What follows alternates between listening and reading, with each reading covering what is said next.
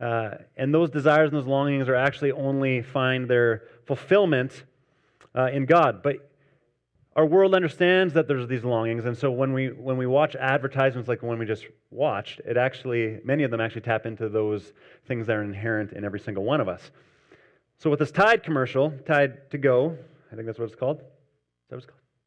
Tide to Go? Yeah. Who wants to take a guess at maybe what the underlying, I know it's a funny commercial, but what the underlying thing is that it's tapping into? What's that? Unemployment. True. That's good. Something maybe even deeper. Fear of embarrassment. That's true, but let's go even a step deeper. Where does the fear of embarrassment come from? Inadequacy, how you look. Why are we concerned about how we look? Why are we concerned about being inadequate? Because we want to be accepted.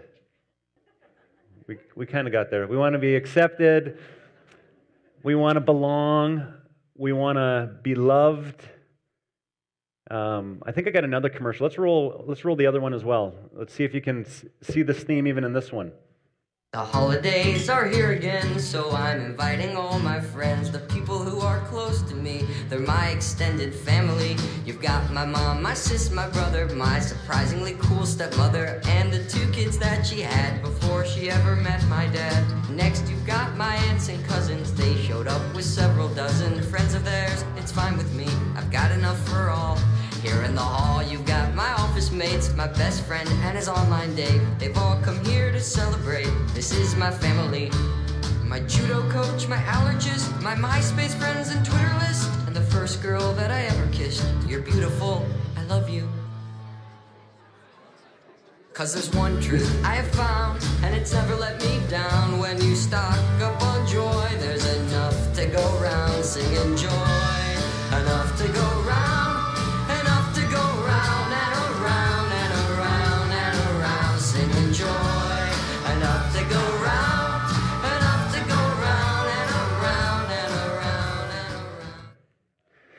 So here, another commercial that's tapping into all of the possible relationships that this guy might have.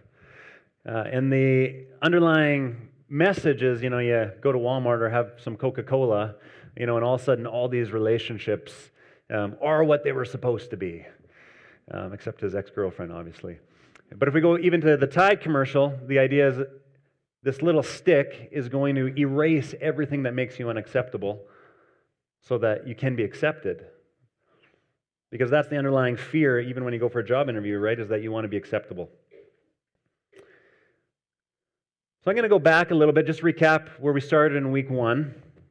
And we're going to talk specifically about love and belonging a little bit later this morning. But we started in week 1 at kickoff by talking about Adam and Eve.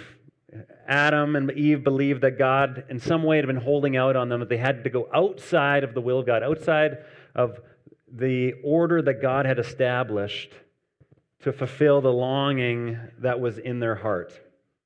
And when they ate the fruit that God told them not to eat, God sent them away from the garden. Which direction did He send them? East. So they sent them east from the garden, and you'll see this journey east throughout Genesis, throughout the beginning of your scripture. And Adam, in many ways, represents all of us. Even the name Adam in Hebrew means humanity or mankind.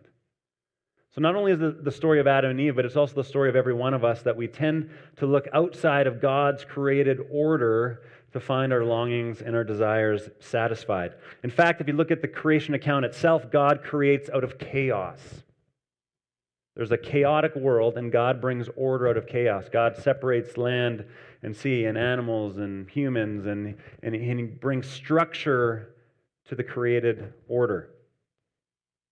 And so He invites us to live in that structure. He invites us to live in that order, but we often go outside of His order in order to fulfill the longings and desires in our hearts. So we looked at how this happened in the story of Cain and Abel. Cain killed his younger brother. And God, after he was killed, sends him to be a restless wanderer on the earth. That you are going to wander, you're not going to find a home. And it says that Cain went to the land of Nod. And historians can't actually locate any type of land of Nod. And so even the name Nod itself means what, if you remember? Wandering. This land of wandering. So Cain goes to inhabit a land that's uninhabitable.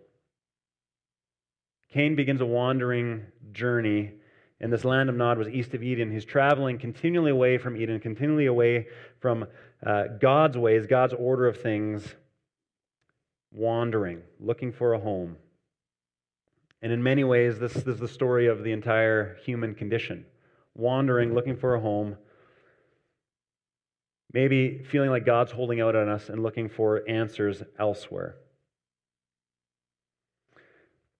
I want to bring a bit of background before we get into love and belonging. I feel like there's some foundational pieces that I want to kind of go through really quickly to give us an understanding, a biblical understanding of human desire. So if you have your Bibles with you, you can turn to Genesis 4, 6 to 7. And if you don't have a Bible, I don't know if the ushers came forward yet, but if they will come forward if they haven't already, and just put up your hand if you would like a Bible, and they'd love to give you one. If you don't own one, you can take that Bible home. It's our gift to you. So you can turn to Genesis 4.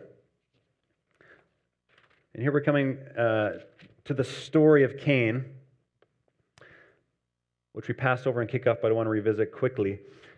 So Cain kills Abel, and God speaks to Cain and says, "Why are you so angry?" The Lord asked Cain, "Why do you look so dejected? You will be accepted if you do what is right, but if you refuse to do what is right, then watch out. Sin is crouching at the door, eager to control you, but you must subdue it and be its master." Sin is crouching at the door, waiting to control you. You must subdue it and be its master.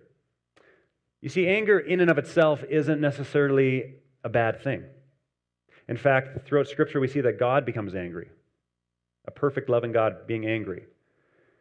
It's how you direct that anger, how you respond in anger, what you're angry about, that will lead you towards life or lead you towards death. But anger in and of itself is not necessarily a bad or wrong thing. In fact, quick side note, I sat one of my sons down a couple weeks ago and read this story to him. I said, "Why are you so angry? Sin's sitting at the door, crouching at the door. Watch out, it's going to control you." My kids get angry all the time. My youngest son ripped up his school book 2 weeks ago. The day of parent-teacher interviews, we went in to meet the teacher, and we're like, "So how's Silas doing?" "Well, Si, do you want to tell them what happened today?" And so he took his scribbler and ripped it up in the class, and we're trying to explore the underlying reasons why our son would do such a thing, and the truth came out. He said, "I do not like the letter 8. Guess he was learning the letter 8, and something about the letter 8 in him just didn't mesh, and so he felt like he had to rip his book apart. And I try to explain to him, it's okay to be angry, it's okay. But maybe ripping your book is not the best way. But this idea that our emotions, our longings, these things aren't necessarily inherently wrong, but how we pursue them, how we handle them is what leads to life or what leads to death. You know, the longings even that Adam and Eve had weren't inherently wrong. But when they went outside of God's created order, it led them east of Eden. James 1.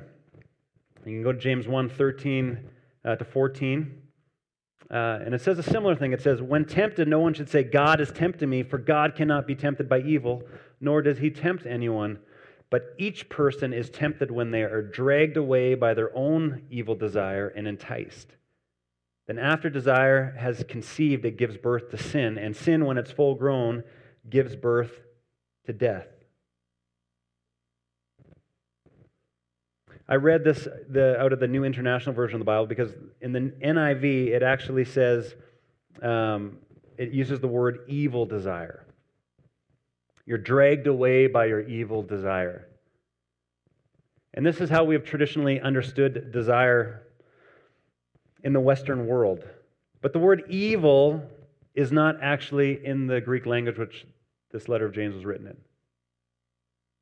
In the Greek, you pronounce it idios epithumios.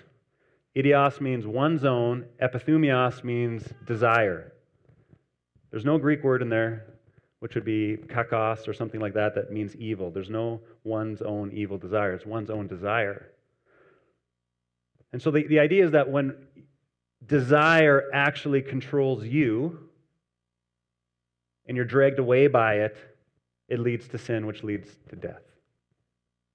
But like Cain, we need to be in control of our desire. We need to pursue our desire in God's proper order in order to have it fulfilled and be something that leads us towards life.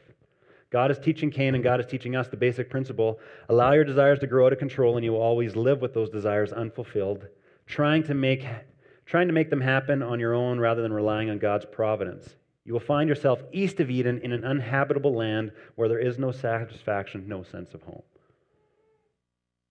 So our desires aren't evil in themselves. C.S. Lewis said, a chainsaw in the hands of an ice sculptor is a beautiful thing, but in the hands of a child is a very dangerous thing.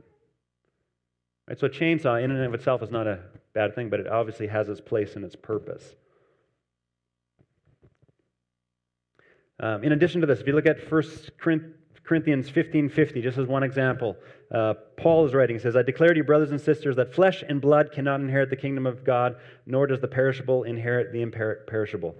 And so we often read Paul's letters, and he talks about flesh a lot as this dualism between the material world and the spiritual world. And this is actually more of an idea from Plato than it is an idea from Scripture, that material world is bad, spiritual world is good. If you look at the creation account, God created the world and he said it was good. He said it was very good. The physical world was good. Our bodies are good. Creation is good. Even our desires he put there are good.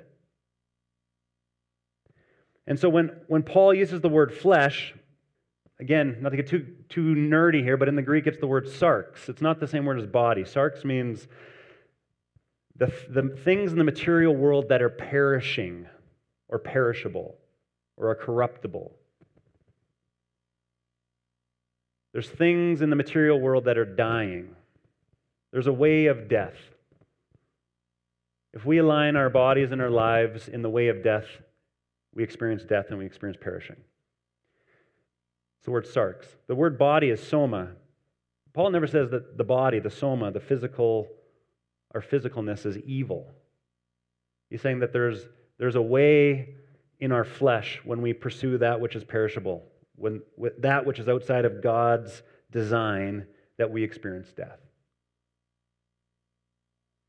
You can think of it this way. A few years ago, if you remember, a couple of men climbed a fence at the zoo, 2.4 meters, at 1 a.m. in the morning. And then they climbed another fence, 2 fences, to get close to a tiger. Seems like a smart idea. They were attacked by the tiger, and the one guy, I think, had his arm quite mangled because of his encounter with the tiger. Now, we could look at this event and we could blame the tiger. That stupid tiger doesn't know what it's doing. We could blame the zookeeper. It was the zookeeper's fault. He trained the tiger to bite you. But we know that this isn't true. We know that the tiger is there at the zoo to be enjoyed. You know, and in a similar way, God is not an angry tyrant, but he's a loving God who's guiding and instructing us in the way that life works. If you go to the tiger exhibit and you jump the cage, you would be foolish. And you'd be especially foolish if you accused the zookeeper for being attacked by the tiger. The zookeeper has 2 options. He can either close down the zoo and deprive us of the joy of, seeing the tiger and the other animals, or he can allow us to come to the zoo but have warnings and fences and a structure on how we can best enjoy the animals. Do you guys see the difference? The tiger isn't bad. The tiger isn't wrong. But the tiger obviously is meant to be enjoyed in a certain setting. And if we jump the fence, we go outside of that design, the tiger's going to eat your arm. There's a guy in 1943 named Abraham Maslow, and he created something called Maslow's hierarchy of needs. And I'm going to throw it on the screen right now because it's a little bit of background on what we're talking about. And so his basic concept is that there's these basic needs to every human being. Every human being has a physiological need: food, shelter, clothing. Every human being has a need for safety. But you can't be safe unless that basic human need is met. So you meet the basic human need, and then you can be safe. You can't feel love and belonging until you feel safety. You can't develop proper self-esteem and esteem unless you feel love and belonging. You can't experience self-actualization or purpose and meaning in your life until you experience that which is below. So this was his basic concept and idea.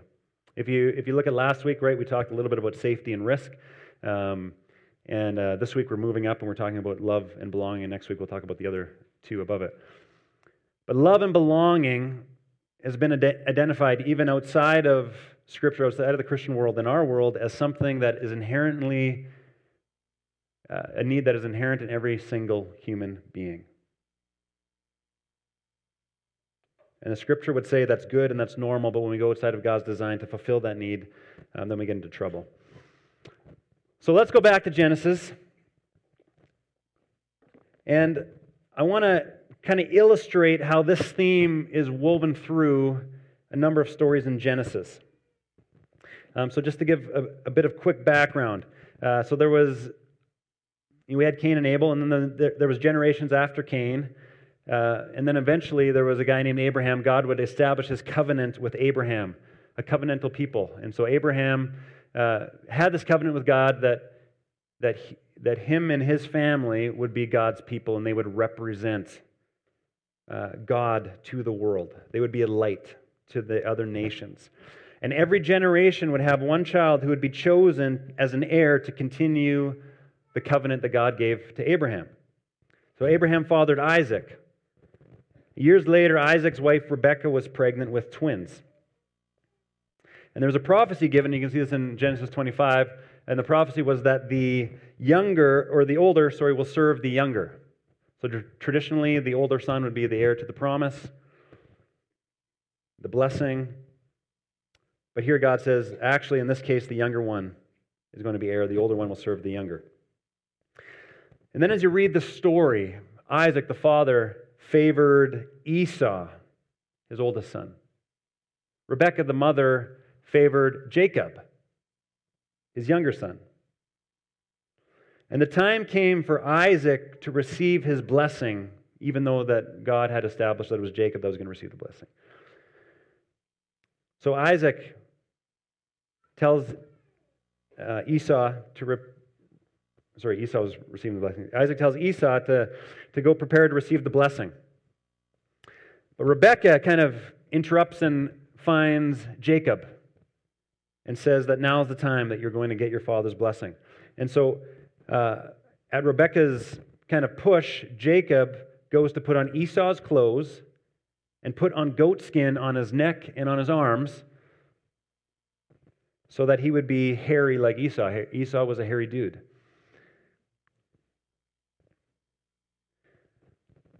So Jacob goes to his nearly blind father, or his blind father, to receive blessing that was intended for Isaac.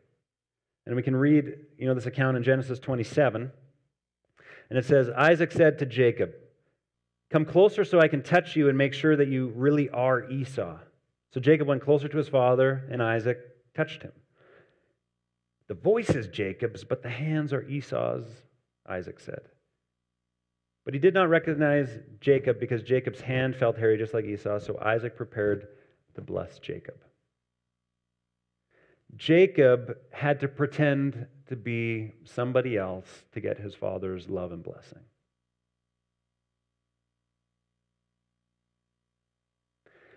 When Esau found out that Jacob had deceived his father and gotten Esau's blessing, he became furious, and Jacob, in his fear, fled into the wilderness, and he went which direction?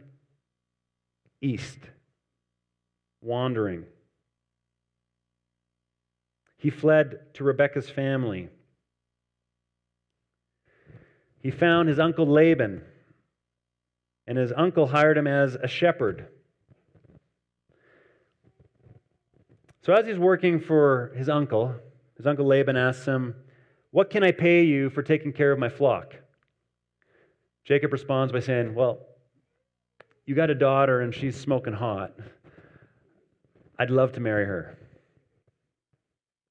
The literal Hebrew does tell us that Rachel was smoking hot.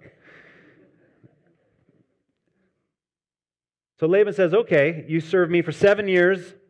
And then the text says it seemed like only a few days to Jacob because of his love for her. Jacob was so infatuated with Rachel that 7 years seemed like a few days. So finally, 7 years was up. And Jacob goes to his father-in-law. And he says to his father-in-law, 7 years, by the way, was 3 times the price of what a normal person would pay a father for his daughter's hand in marriage. So he's already gone above and beyond. So he goes to the father-in-law, said, "My time's up. Give me your daughter so that I may sleep with her." If there's any men in this room that are looking to talk to a future father-in-law because you want to marry her, I don't encourage you to use this tactic. Not a good line. Not very appropriate then nor now. But that's what he says. He says, "Give me your daughter. She's smoking hot. She's awesome. I want to sleep with her." And so Laban, they put on this wedding. And in the dark that night, Jacob receives his bride. She was veiled. And he sleeps with her. And if you know the story, you know that Jacob wakes up in the morning and realizes that his bride is not Rachel, but Leah, Rachel's sister. And Rachel's sister Leah, it says in the text that she had weak eyes. That doesn't mean that her eyesight was poor. It more so means that she was unsightly. And it contrasts her with the beauty of Rachel. Rachel was this beautiful, smoking hot girl. Leah was unsightly. Leah grew up in the shadow of Rachel. Everybody wanted Rachel. Laban knew this and thought, here's my chance to actually marry off Leah. So Jacob goes and talks to Laban, and Laban says, you have to actually work for me another 7 years, and then I will finally give you Rachel's hand in marriage. So 14 years Jacob worked for Laban to get Rachel's hand in marriage. And so I ask this question, why was his desire so overwhelming? Why was he so intent on marrying Rachel? His life was empty. He had to pretend to be someone that he was not in order to get his father's love and blessing and acceptance. That left a hole in him. That left an unsatisfied human desire that we all have to be accepted and loved, and particularly by our own parents. He never had his father's love. The mother whom he did love and whom loved him, he had to leave and separate from her. He definitely didn't have a sense of God's love and care at this point in his life.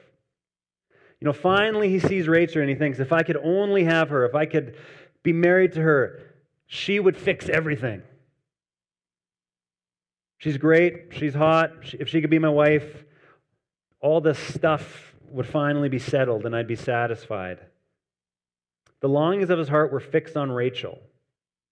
And if you look at the story, when Jacob goes to Laban and he asks for Rachel's hand in marriage, and Laban actually takes advantage of him, Jacob heard what he wanted to hear. Laban never actually said, deal, I'll give you Rachel's hand in marriage. He never said that. The words that he said were, it's better that you would marry Rachel than somebody else. That's all he said.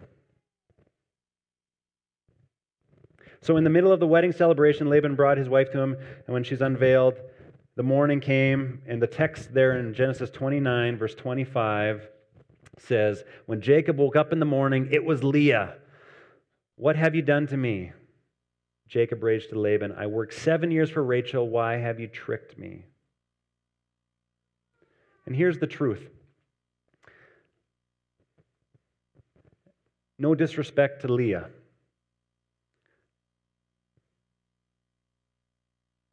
But when we think that another human being can fix us or deliver on this desire that we all have, you will always wake up in the morning and it'll be Leah. If you think that Rachel is going to change your life and fulfill you, it will always be Leah. You will always be disappointed. You will always be wandering. You will always be moving away from God's plan for you. You'll always be moving east.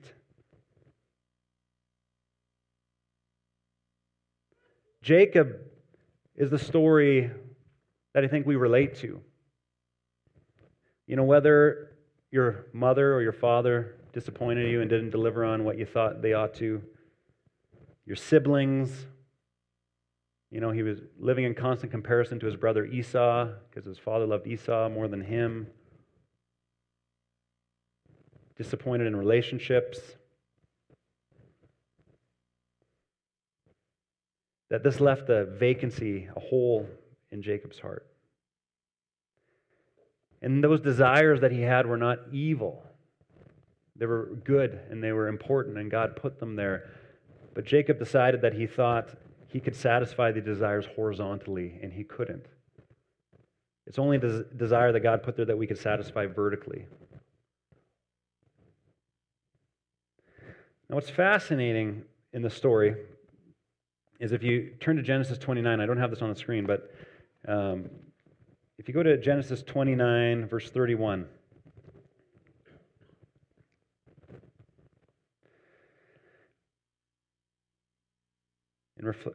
in response to Leah, this is about Leah here. It says, when the Lord saw that Leah was unloved, he enabled her to have children, but Rachel could not conceive. So now here we see Leah living in this life of comparison with her sibling, hoping that, you know, maybe if she had kids, that she would become more lovable. So follow this. So Leah became pregnant and gave birth to a son. She named him Reuben, for she said, the Lord has noticed my misery, and now my husband will love me. She soon became pregnant again and gave birth to another son. She named him Simeon, for she said, the Lord heard that I was unloved and has given me another son. Then she became pregnant a third time and gave birth to another son. She named him Levi, for she said, surely this time my husband will feel affection for me, since I have now given him 3 sons. Once again, Leah became pregnant and gave birth to another son.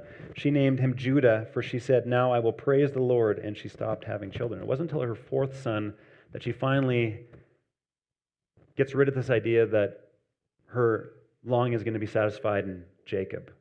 And she turns towards the Lord.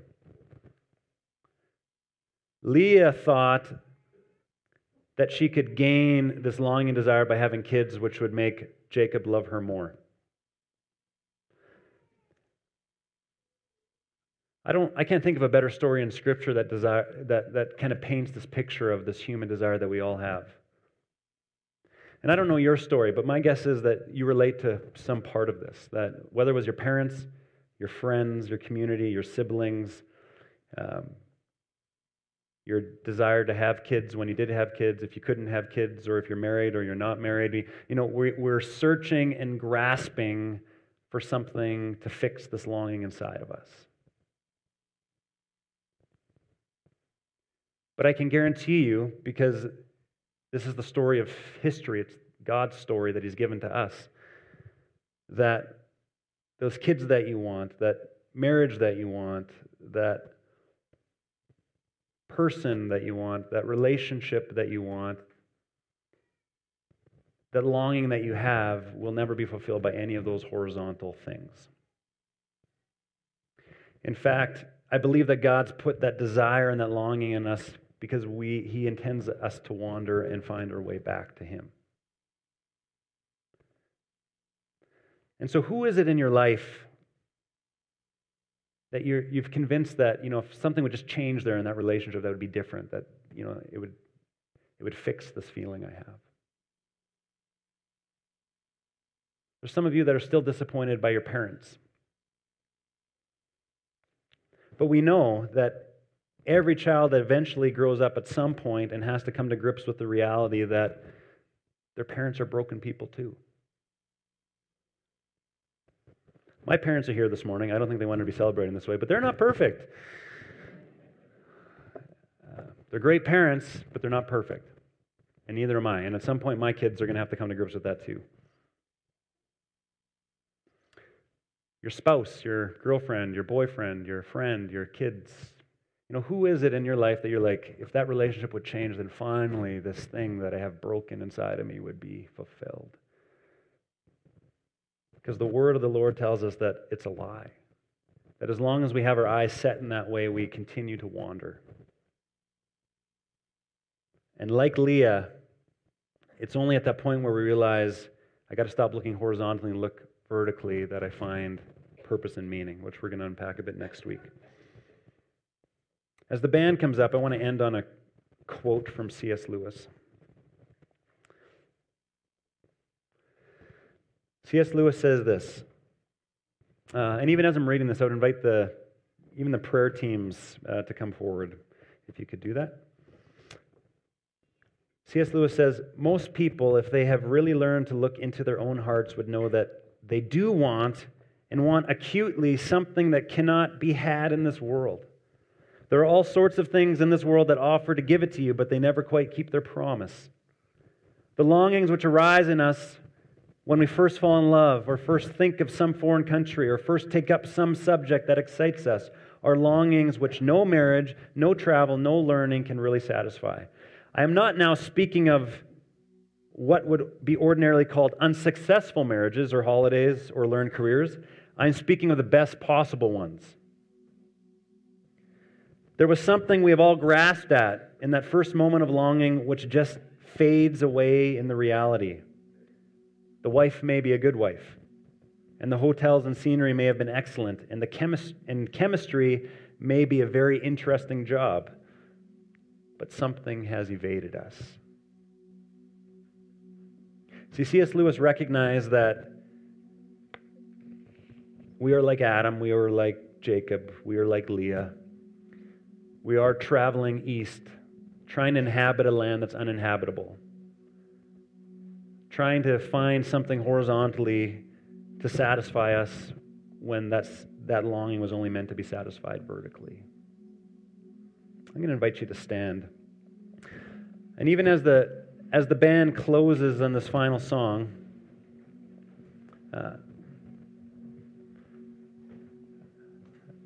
I would invite you again to come forward for prayer. Maybe you've realized this morning that you've been looking for love in all the wrong places.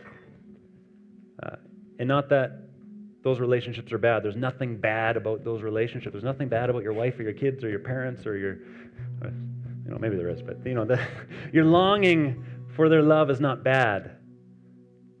But the belief that love is going to fix what's broken inside of you is the lie. And some of you have been wandering for way too long, thinking that this was the thing that was going to satisfy you, and it's not.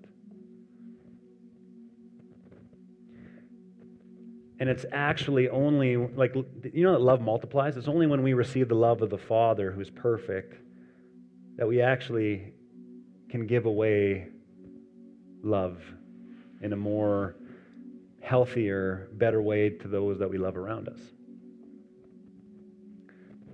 There's not a limit on love. In fact, God is love. And so if you want to experience love in your life, you want to give away love in a meaningful way, the only way to really fill up on it and give it away is to come to God Himself, the source of love, the source of your longings, the source of your desires, the Creator that created you. So the only place that you can actually find a home is in relationship with Him. And if you're anything like me, maybe at some point you you decide you want to be in a relationship with Him, but you've wandered away. We're funny creatures in that way. Even when we know the answer, we still sometimes need to be reminded of the answer because we wander away, we got to come back. And so if you're in that place this morning, I would just invite you to come forward. We'd love to just pray with you, bless you. You don't even have to share your soul when you come forward. It's just a chance for us to pray the love of God over you. And maybe it's the first time for you. Maybe it's the 20th time. It doesn't matter. We just invite you to come. So God, we just say thank you that you love us. We thank you that because of your Son Jesus, when you look at us, you don't focus on the stain that makes us unacceptable. Lord, that you accept us as we are, that you invite us in. Lord, I just sense that there's wandering folks in this room that just need to be reminded where their home is. That you give something that only you can, you've created a desire that in us that only you can satisfy, God. And we just recognize that this morning. And in the spirit of thanksgiving, we just say thank you. Thank you. Thank you for who you are. Thank you for your Son. Thank you for making a way for us to come home, that we don't have to travel east anymore, but we can turn around and come back to you, to your family, to your presence, and that we can live with that sense of home even today in a chaotic world. In Jesus' name, amen. I recognize on a weekend like this, some of these themes might be even more acute as you gather around a Thanksgiving table. And you're sitting out there on a table with folks that have, you were looking to for something that they didn't deliver on. And some of you maybe even aren't sitting around a table, which would create a whole another set of emotions and feelings. But it's fascinating that God gives us the image of a table as the primary image of his relationship with us. One of the primary images. He invites us to a table, to family dinner. He invites us home. And when we think it's just about, these horizontal relationships we have, we miss out on true home.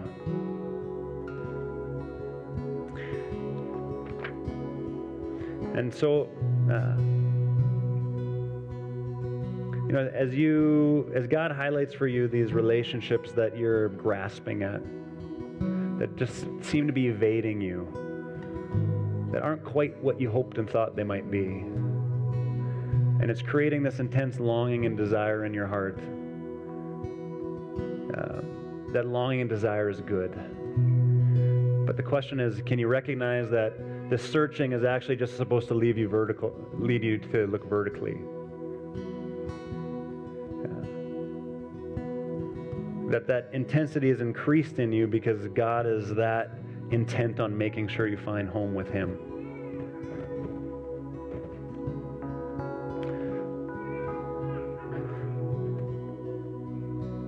So, Father, we just, again, say thanks.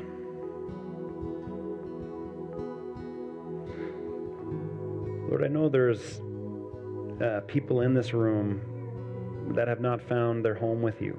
They have not even responded to your invitation to come sit at the table with you. Lord, they've been hurt, and they feel hurt for good reasons, Lord, that there's people in their lives that have disappointed them. Friends, sisters, brothers, mother, father, children, church community, people in leadership. Lord, they've been hurt.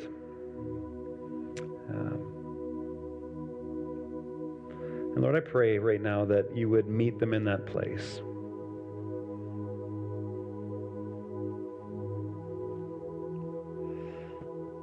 Lord, that you would show them that you grieve with them for that hurt that they felt, but you would also lead them to yourself.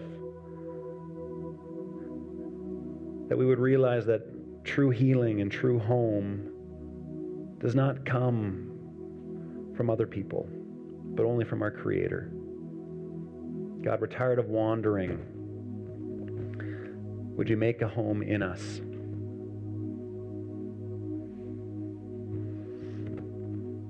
And maybe you're in that place this morning and you've never invited God to make a home in your hearts, and I would just invite you to pray in your hearts with me that Father,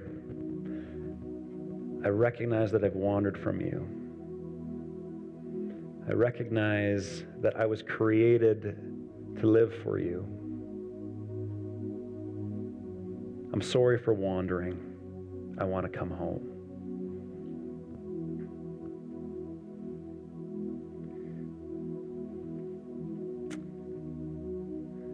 So God, we just recognize that you are home.